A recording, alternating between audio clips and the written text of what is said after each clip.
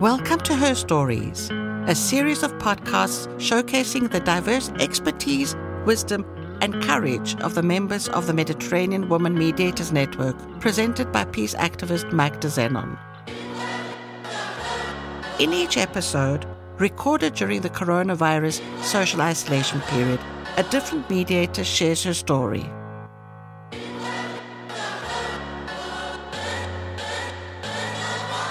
Hello, this is Magda. Today on Her Stories, we have Laura Bologna, a political affairs officer and gender focal point at the Department of Political and Peacebuilding Affairs at the UN Secretariat in New York. Welcome, Laura. Hello, Magda. Thank you for having me. Laura, it's lovely to see you. And to get the conversation started, you and I met when you worked at the UN Good Offices in Cyprus as part of the peace process.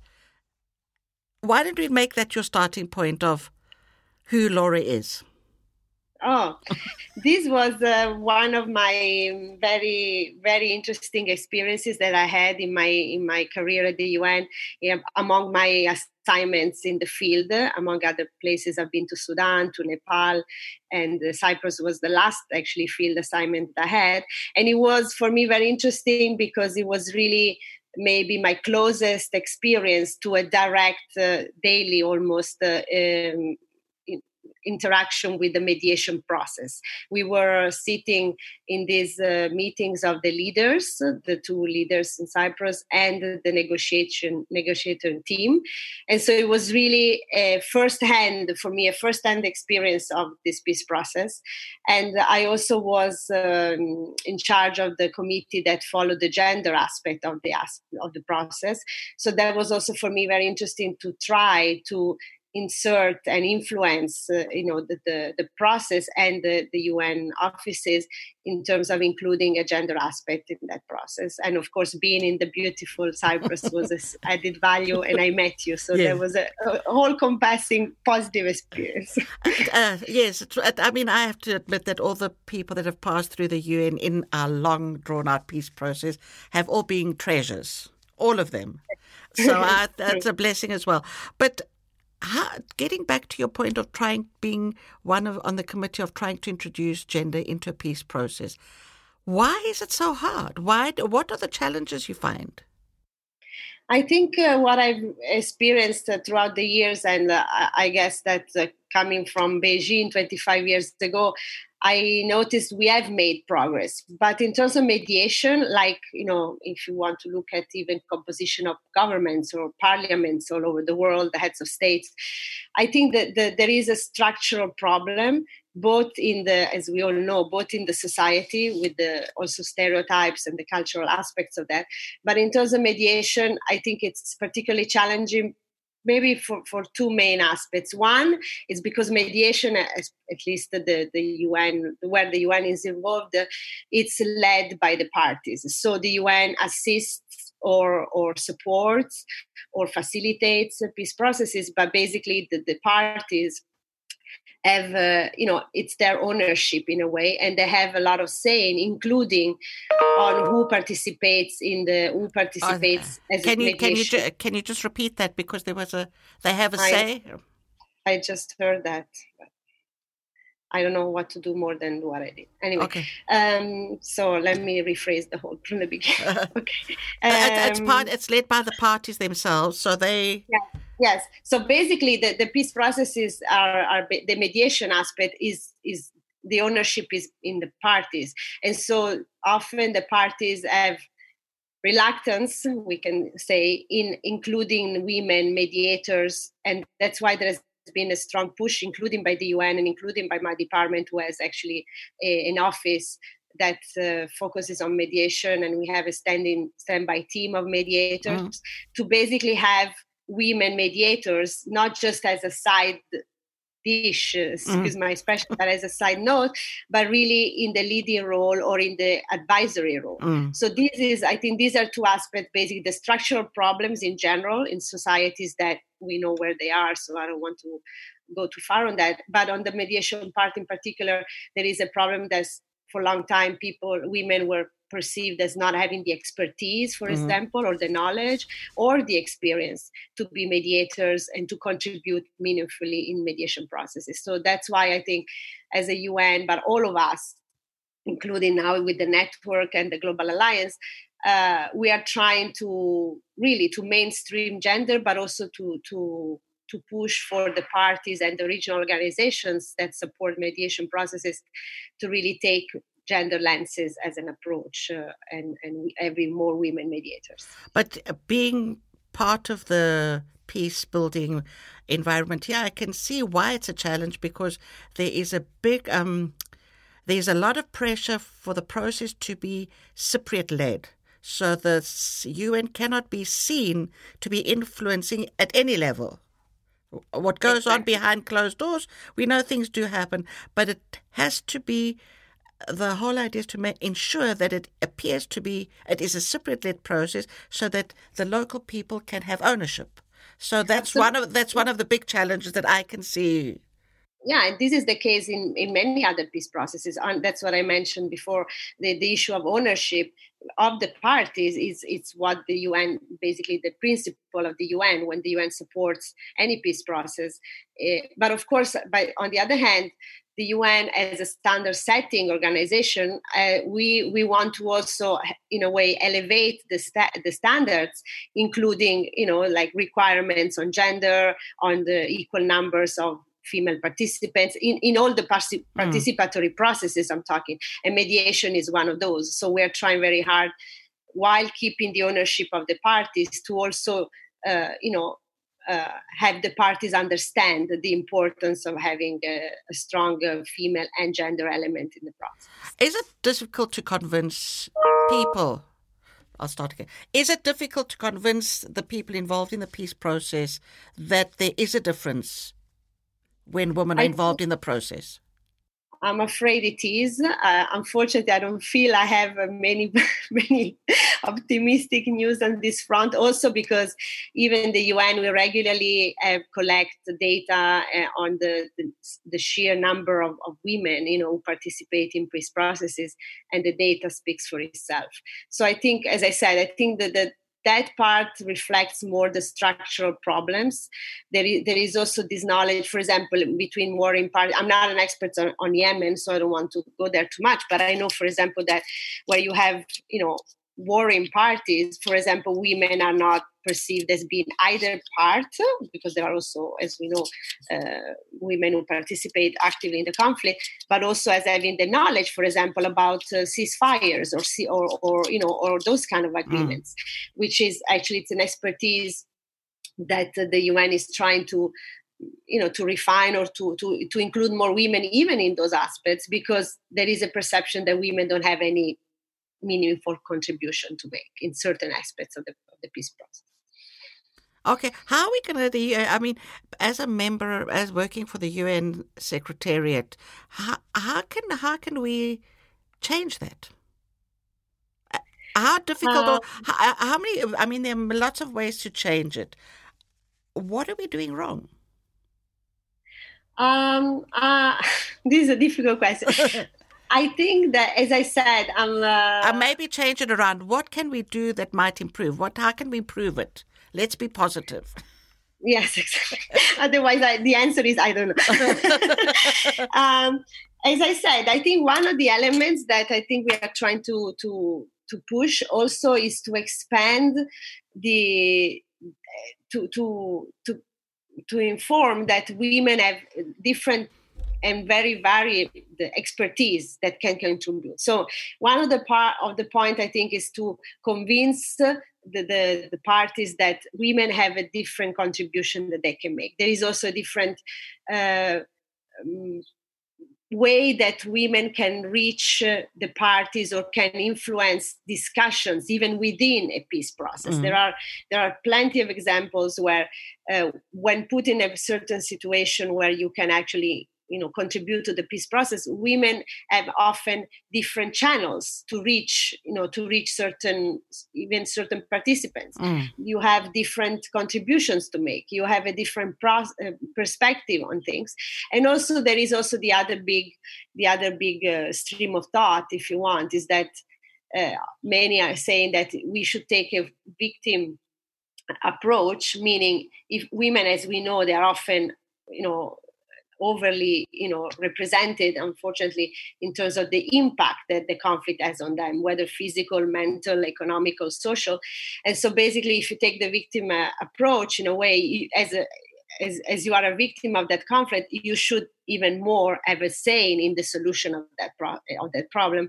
And women often have, as I said, they have different channels that can reach more women, something that often warring parties cannot do in terms of discussing the solutions. So there are a series of aspects that have been, of course, discussed, and data is there, reports are out there. So I don't want to go too long on this, but I think data is there that when women participate in peace processes, also the peace lasts on average. I think it's 15 years, if I'm not mistaken. Yes, I think so. So there are a lot of advantages to having more women in peace processes, and basically making understand that this is an added value is the challenge, but we are pushing for that. And I mean, it's also a case of ownership, the same way the country leadership wants to have ownership of the peace process. A woman also wants to have ownership of the peace process. Absolutely, yeah. But in terms of appointment, the aspect of mere appointments of women in the mediation, table, in the main table, often the parties, they are reluctant to include more women. I could name a few countries, but I don't want to single them out. So this is a challenge because, as we say, the UN, can set a standard, but if the parties refuse to include more women, there is a limitation of what we can all collectively push for. Okay, you've been to quite a few interesting conflict zones beyond Cyprus. Tell me a little bit about them. I'm very interested in the Nepal one, or the South Sudan. I mean, these are areas that South Sudan we are still in trouble with. And yes. Nepal, we don't hear enough of. Yes. So actually, I was deployed in Sudan twice. So the first time was, in 2005 when the first mission of Sudan opened. And this was really after the signing of the comprehensive peace agreement between the North, in Sudan. And so that was my first really field experience. I was very junior back then. And so this was, a phase where the UN was trying to support that agreement. And then later on, which is one of my, most cherished experiences and in the UN, is I participated in, I was deployed with the Secretary General's panel for the referendum between the North and the South. Oh, wow, exciting. Which led to the independence of South Sudan. And this was in early 2011 when the election took place. So that for me was, to date, I think, the most interesting experience that I've had, not only for the process, or the electoral process. And we had a team, we were about 15 people, I think, with the Secretary General's panel. And the panel was these three high-level officials. And we basically, on the great experience has been that during the day of polling, we spanned over 10 days, because of course, the country is huge. We traveled throughout, the country really. And I was assigned to one of these high-level officials, members of the panels, to basically accompany him to polling stations. And really, I traveled to places that, actually, once a Sudanese driver told me, "Oh, I haven't even been there before." So just to give you an idea of where I went. And this to me, and the day when you were there, like in most elections, but because South Sudan was particularly, touching because of the independence, having this experience of these long lines of people who for the first time in their lives felt and were actually expressing their having their say in their the future. Opinion. They were having speaking back to ownership, right? So whether the result, I don't want to go into all of that. Of course, there is a lot one can say, but and unfortunately, as you were saying, South Sudan and North Sudan and South Sudan, they still have a lot of pending issues that were not resolved since from the time when I went the first time. So, but that experience to me, both professionally for my role there, but also just being there. I met Kofi Annan in those days, and because he was there. So it was really the most inspiring experience that I've had. And also there you see how, including women, including seeing all these women in these lines and voting for the first time, of course, there was all an encompassing moment where you feel also as a UN staff member, to be honest, that you are doing the right thing. You have the job that is trying to make a difference in the world. So that is one of my most cherished memories. Tell me, what language do they speak Italian in Sudan? No. I think you're thinking of Somalia. Okay. What language do they speak? Do they speak English and a local language? Well, they speak Arabic in Sudan mainly, and in the south they have lots of languages because, of course, it's, they have many tribes and languages, but international, they speak English. Okay. Now, I was just wondering that you as a UN, the challenge often as a UN staff member is speaking the local language. Sometimes it is. I speak fluent French. So in Africa, in many places, as you know, there is a strong French speaking communities, but not in these countries. And that is one. And the other amazing experience that I've had is I spent 1 year in Nepal, in Kathmandu, also with the UN mission as a special assistant to the deputy special representative of the SG. And this was in 2006. And this was another amazing experience for the country, for the process. The country had just come out of a very bloody intra-communal war. What time are we talking about? What year are we talking 2006. about? Okay. 2006. This was after the peace agreement with the Maoists. So, and there in Nepal, there are, as many of you would know, serious issues of integration of not just of women, which is a major issue in terms of even child marriages and those issues, but also integration in general. So this was one of the different languages, ethnic groups. It's one of the core. This was the core issue of the peace agreement, was in fact integration of all the segments of society and ethnic groups. And so, again, that was also an amazing experience. After the peace agreement, they disbanded the monarchy, which was a 400 years old monarchy. Wow. So it was the day the king left the palace. Those are life experiences. The world changed, like Sudan. Suddenly, the picture changes completely. It's absolutely, not just absolutely. And of course, like in Sudan, but also in Nepal, of course, I don't follow closely anymore, but the peace processes, and then there was a constituent assembly, basically, which was the reason also why we were there to support the election of that assembly, which basically was changing the constitution to make it precisely more inclusive on all those aspects. Were you involved in that? Were you involved in the constitution making? No, we were not, because this was really led by the Nepalis themselves. So it was an internal process, but the mission was there to support the electoral process. So it was a similar tasking and what we did in Sudan, pretty much. So for many years I was in these offices where I supported these processes leading to major shifts in these countries through also the holding of elections. One, it was the Constitutional Assembly. This was the independence, of course, from Sudan. So these are really earth-shattering moments that I lived.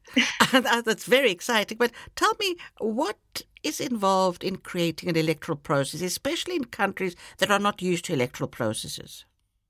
Oh well, it's a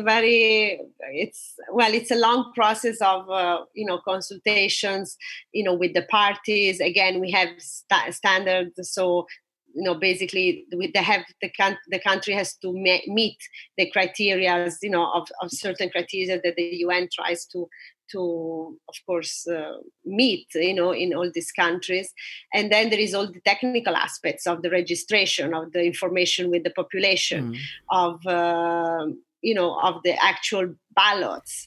So it's really a very electoral assistance. I have to say it's a very complex and multifaceted aspect and mandate that the UN carries out. And my department in particular, that's where the electoral assistance division sits. I was not part of that. I was part of these two processes in the field, but there is a whole office in the Department of Political Affairs and Peacebuilding Affairs that is electoral assistance. So they are experts, on all these technical aspects of that. It must be quite complicated because, and I'm saying this with love, I mean, you're also dealing with people that possibly don't understand. You're dealing with people that maybe you don't speak their language. You're dealing with people that are used to other. That's why they can. You're used to like the women are used to the men making decisions. So how do you separate and now they can speak for themselves? So it's lots of it's like one of those disco balls with the different little pieces of mirror that shine. There's a lot of pieces to the electoral process. That goes back to what we were saying about structural issues, right? As you're saying, the fact that women, for the first time in their lives, probably in certain countries, are expressing their own opinion. Yes. It's a shift, that is paramount in their lives and in the history of their country.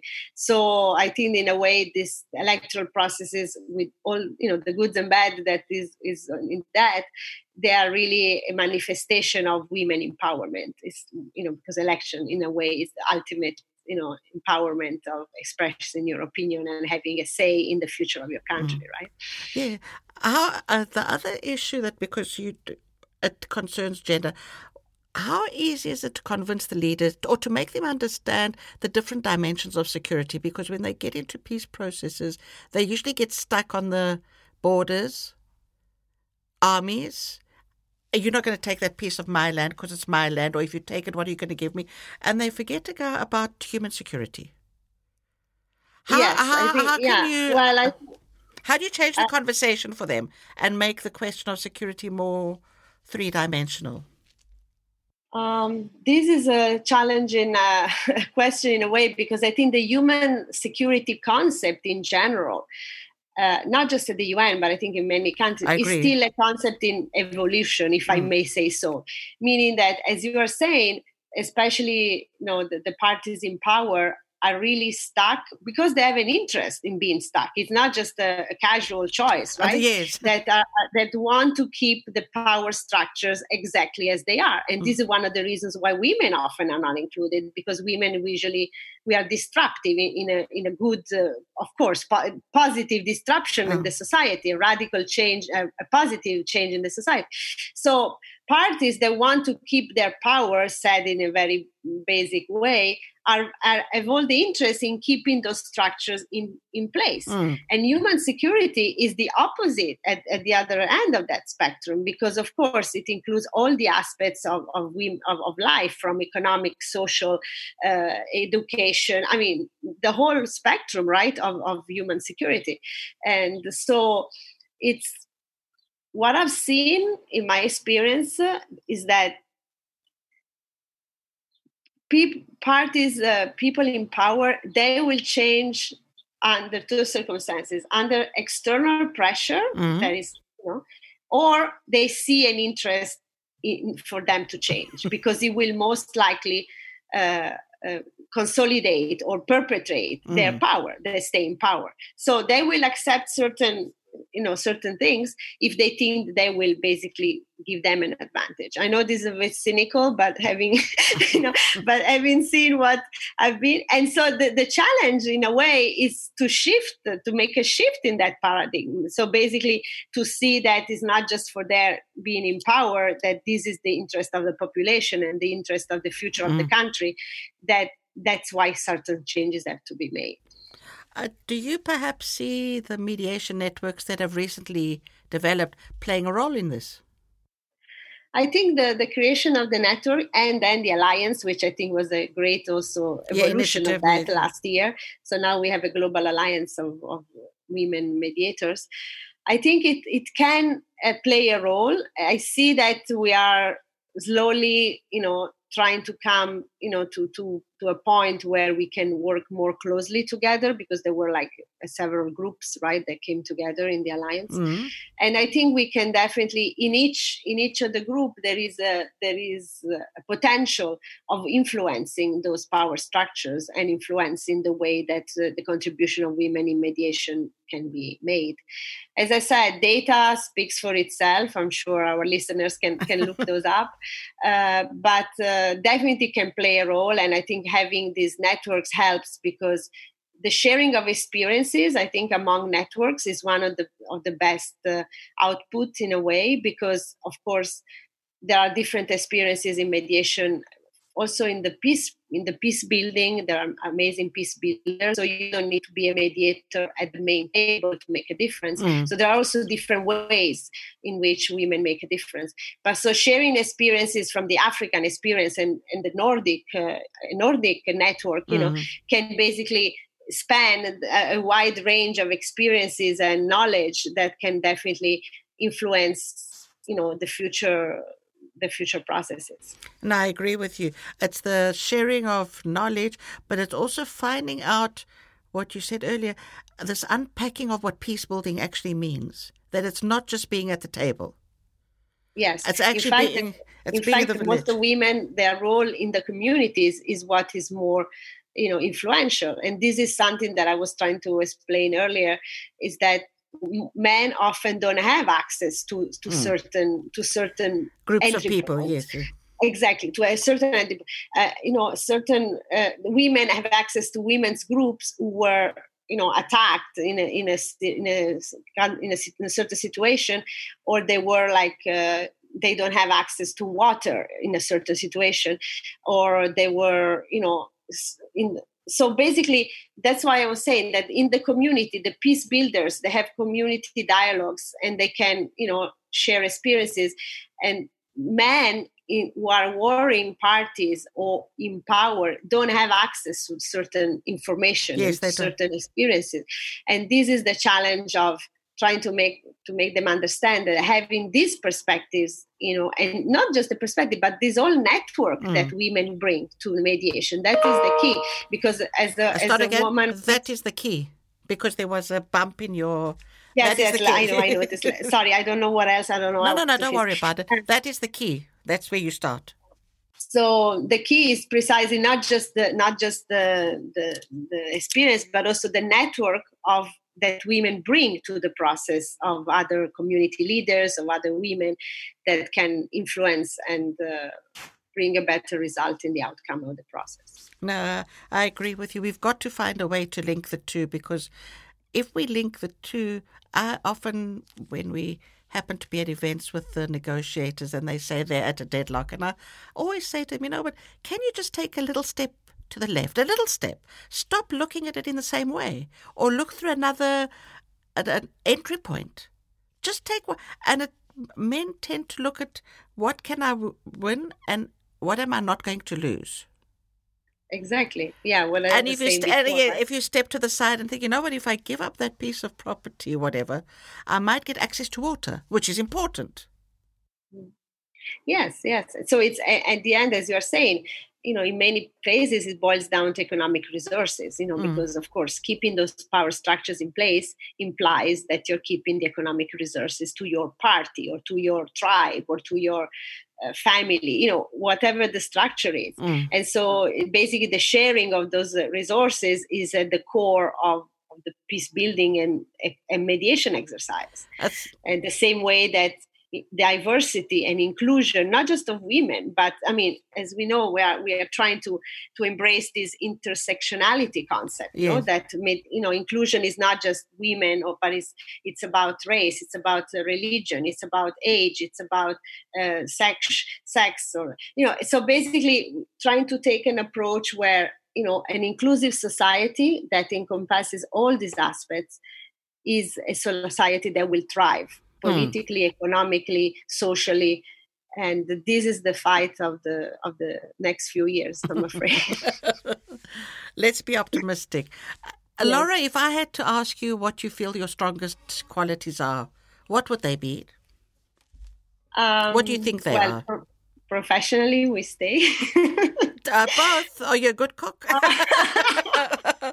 Or you're a hiker? I'm a great friend, as you know. I know. I think my strongest assets professionally throughout my experience has been this, especially this aspect of advisory role. Mm-hmm. So I think that taking a perspective that when you're advising a senior official, for example, that I was in a position in several situations, to bring them to the attention of, as you were saying, precisely as you were saying, of a different aspect of the situation that the UN might want to consider. And of course, through the support that you give to the senior official in those situations, I think that's a valuable asset that I've experienced throughout the years. And the other strong suit of mine is the coordination aspect, because I think that, as we know, unfortunately, oftentimes the UN is caught in these turf battles, between offices or entities or even just, in country situations. So basically to bring really to the fore the aspect of coordination, not that just as a mechanic, of course, kind of coordination, but to try to take a comprehensive approach to look at the whatever situation, whatever process you're facing, including all the actors that are there. And this goes from exactly when you are in the field, when you are at headquarters. And so now, for example, for the last few years, I've been in this office where I focus on intergovernmental processes, because we service a committee that it's a General Assembly committee. And so there is a lot of, of course, we deal with the permanent representatives in New York. We, of course, deal with the agencies. And so there is also an aspect of exactly coordinating all these aspects all together, and at the same time, try to influence, maybe it's too strong, but to push certain issues to inform member states of certain issues that are really important and would have a relevance in the process. So these are some of my. Okay. Well, you've enlightened me on what an advisor to a special envoy comes. I wasn't sure. I thought maybe it was just putting all the information in front of them. But now you've actually given it 3 dimension. It's good to see that if the envoy has a creative person next to them. Well, that is, of course, that is the ideal situation. It doesn't always happen, but this is what I think it's the role of that person would be in an ideal situation. So that is what I've tried to do. Well, it was good to see that the special envoy in Yemen has got a woman. Laura Mitchell is the gender advisor. Yeah. And she's good. Laura is very good at what she does. So it's good to see that women that I know are effective and creative are actually getting recognition at some level. Yes, we are. Yes, I think the numbers are getting better at the UN in a way, in terms of both the Secretariat, as we know, the Secretary General has pushed very hard for gender parity. Yes, he has. There is a UN system strategy on gender parity, and the numbers have improved. We still have some way to go, but I think there are more gender advisors who are women. There are more senior officials who are women. He reached gender parity at the resident coordinators level. So there are some steps that have been taken. So I think the situation is better than it was a few years back.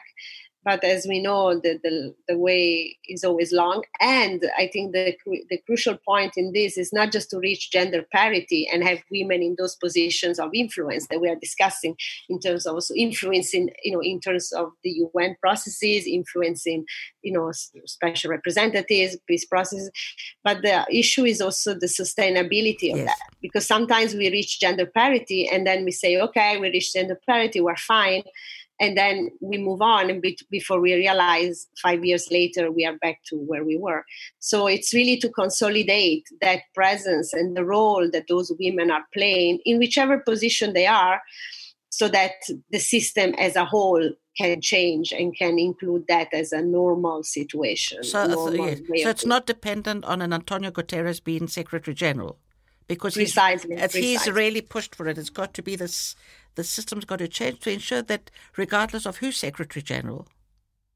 Yeah, it has to be a systematic. It has to be a systematic change. The system, I'm speaking for the UN, but the same, as we were saying, applies to member states. I mean, if you see pictures of the summits, in general, how many women are in those summits? I mean, so it boils down to parliaments. It boils down to local, local officials. It boils down. It's the whole, as we were saying, it's a systematic problem. Yes.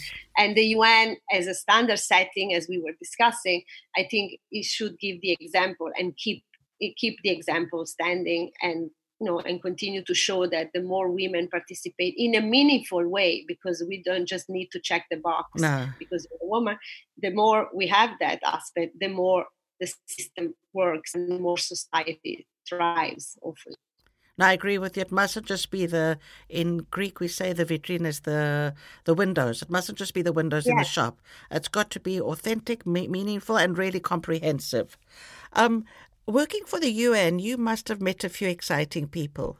If you had to choose one or two, the fact that you've met Kofi Annan, who must be quite an inspirational man. Who else have you met that you feel was really inspiring, personally inspiring? Well, I was going to go back to Kofi Annan because that is really one of my heroes. I can use this word because of what he represented, because of his own career. He came at the UN as a P1. Some people don't realize that, but that was his trajectory. Is that the bottom? P1 is...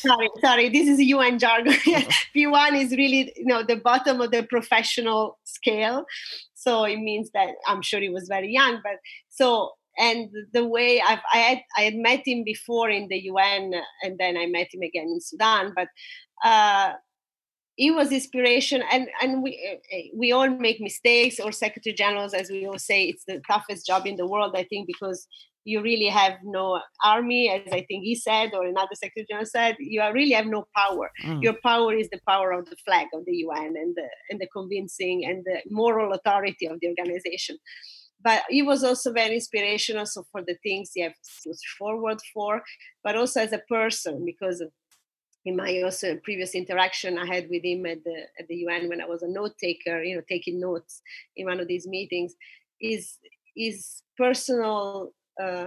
He was treating everybody the same way, whether you were a head of state or a junior officer, P1 or yes, or so this, and his aura, the aura that we all know him for, the inspiration. I think he was really in my period, of course, a very inspirational figure, and. There have been other senior officials I worked for that have really influenced me in a positive way in terms of professionally, that are really personally. And what I can say, I mean, I wish that I could. I wish there had been more women in senior positions that that I serve. I worked with one. And I wish there had been even more, because the one aspect that is lacking also in terms of internally at the UN is the role modeling part of women, which goes down also to the leadership aspect. So fewer women senior official, meaning that you as a woman staff member, as a female staff member from your junior years, you don't have many role models to relate to as a woman. And this is also because also the leadership models, the leadership presence are are mainly the men style of leadership. And now we have a USG we have an Undersecretary General in the department who is a woman. And I think we can immediately see when she joined the difference in style. I mean, whether it's personal or whether it's because she's a woman, but there is also a lot of literature on that maybe our speakers, if they're interested, can refer to, as there are different styles of leadership also that women bring to the table. And this is, I think, another aspect that need to be underlined, that the importance of having more women in senior positions, not just at the UN, because you bring a different aspect and a different style of leadership. Well, we've actually seen it now with the coronavirus crisis. We've seen the different styles of the different country and national leaders, and you've seen a Jacinda in New Zealand, and you've seen a Donald Trump, or you've seen a Boris Johnson. You've seen the Norwegian head of state, and you've seen a style, the one's inclusive. No one's perfect, but you can certainly see a different approach in each of them. And the woman had a more humanistic approach. They weren't talking down to people; they were actually listening. They wanted the people that they were imposing these restrictions on, to understand. They weren't just saying this is the rules. Yes, I think the word I would use probably of course, we are all different. And not because you're a woman, you're necessarily a better leader. This we need to stress. But I think overall, and data shows it, I think that the word I would use is inclusivity. I think female leaders have a tendency of seeing things from a different perspective. And again, going back to inclusivity. And men are more stuck in the usual way of leadership. Yes. It's just replicating the same. Whereas I think women bring to again, as we were discussing earlier, bring to the table a different approach. Yes. This boils down to that. And this you can see in politics. This you can I will repeat. Women bring a different approach to the table of inclusivity. I think it goes back to that. And we can see that from politics to the UN, to private companies, to NGOs, I think it's across the board. And we need to keep stressing that aspect. Okay, I agree with you. They do bring a different aspect. Hopefully these alliances and these networks that have recently been created will go a long way to pushing up the visibility of women mediators, and the women mediators at all levels, not just the ones that are going to be at that can be at the negotiating table. But we really need, I think the world is in desperate need of different kinds of leadership. So I think our time has come.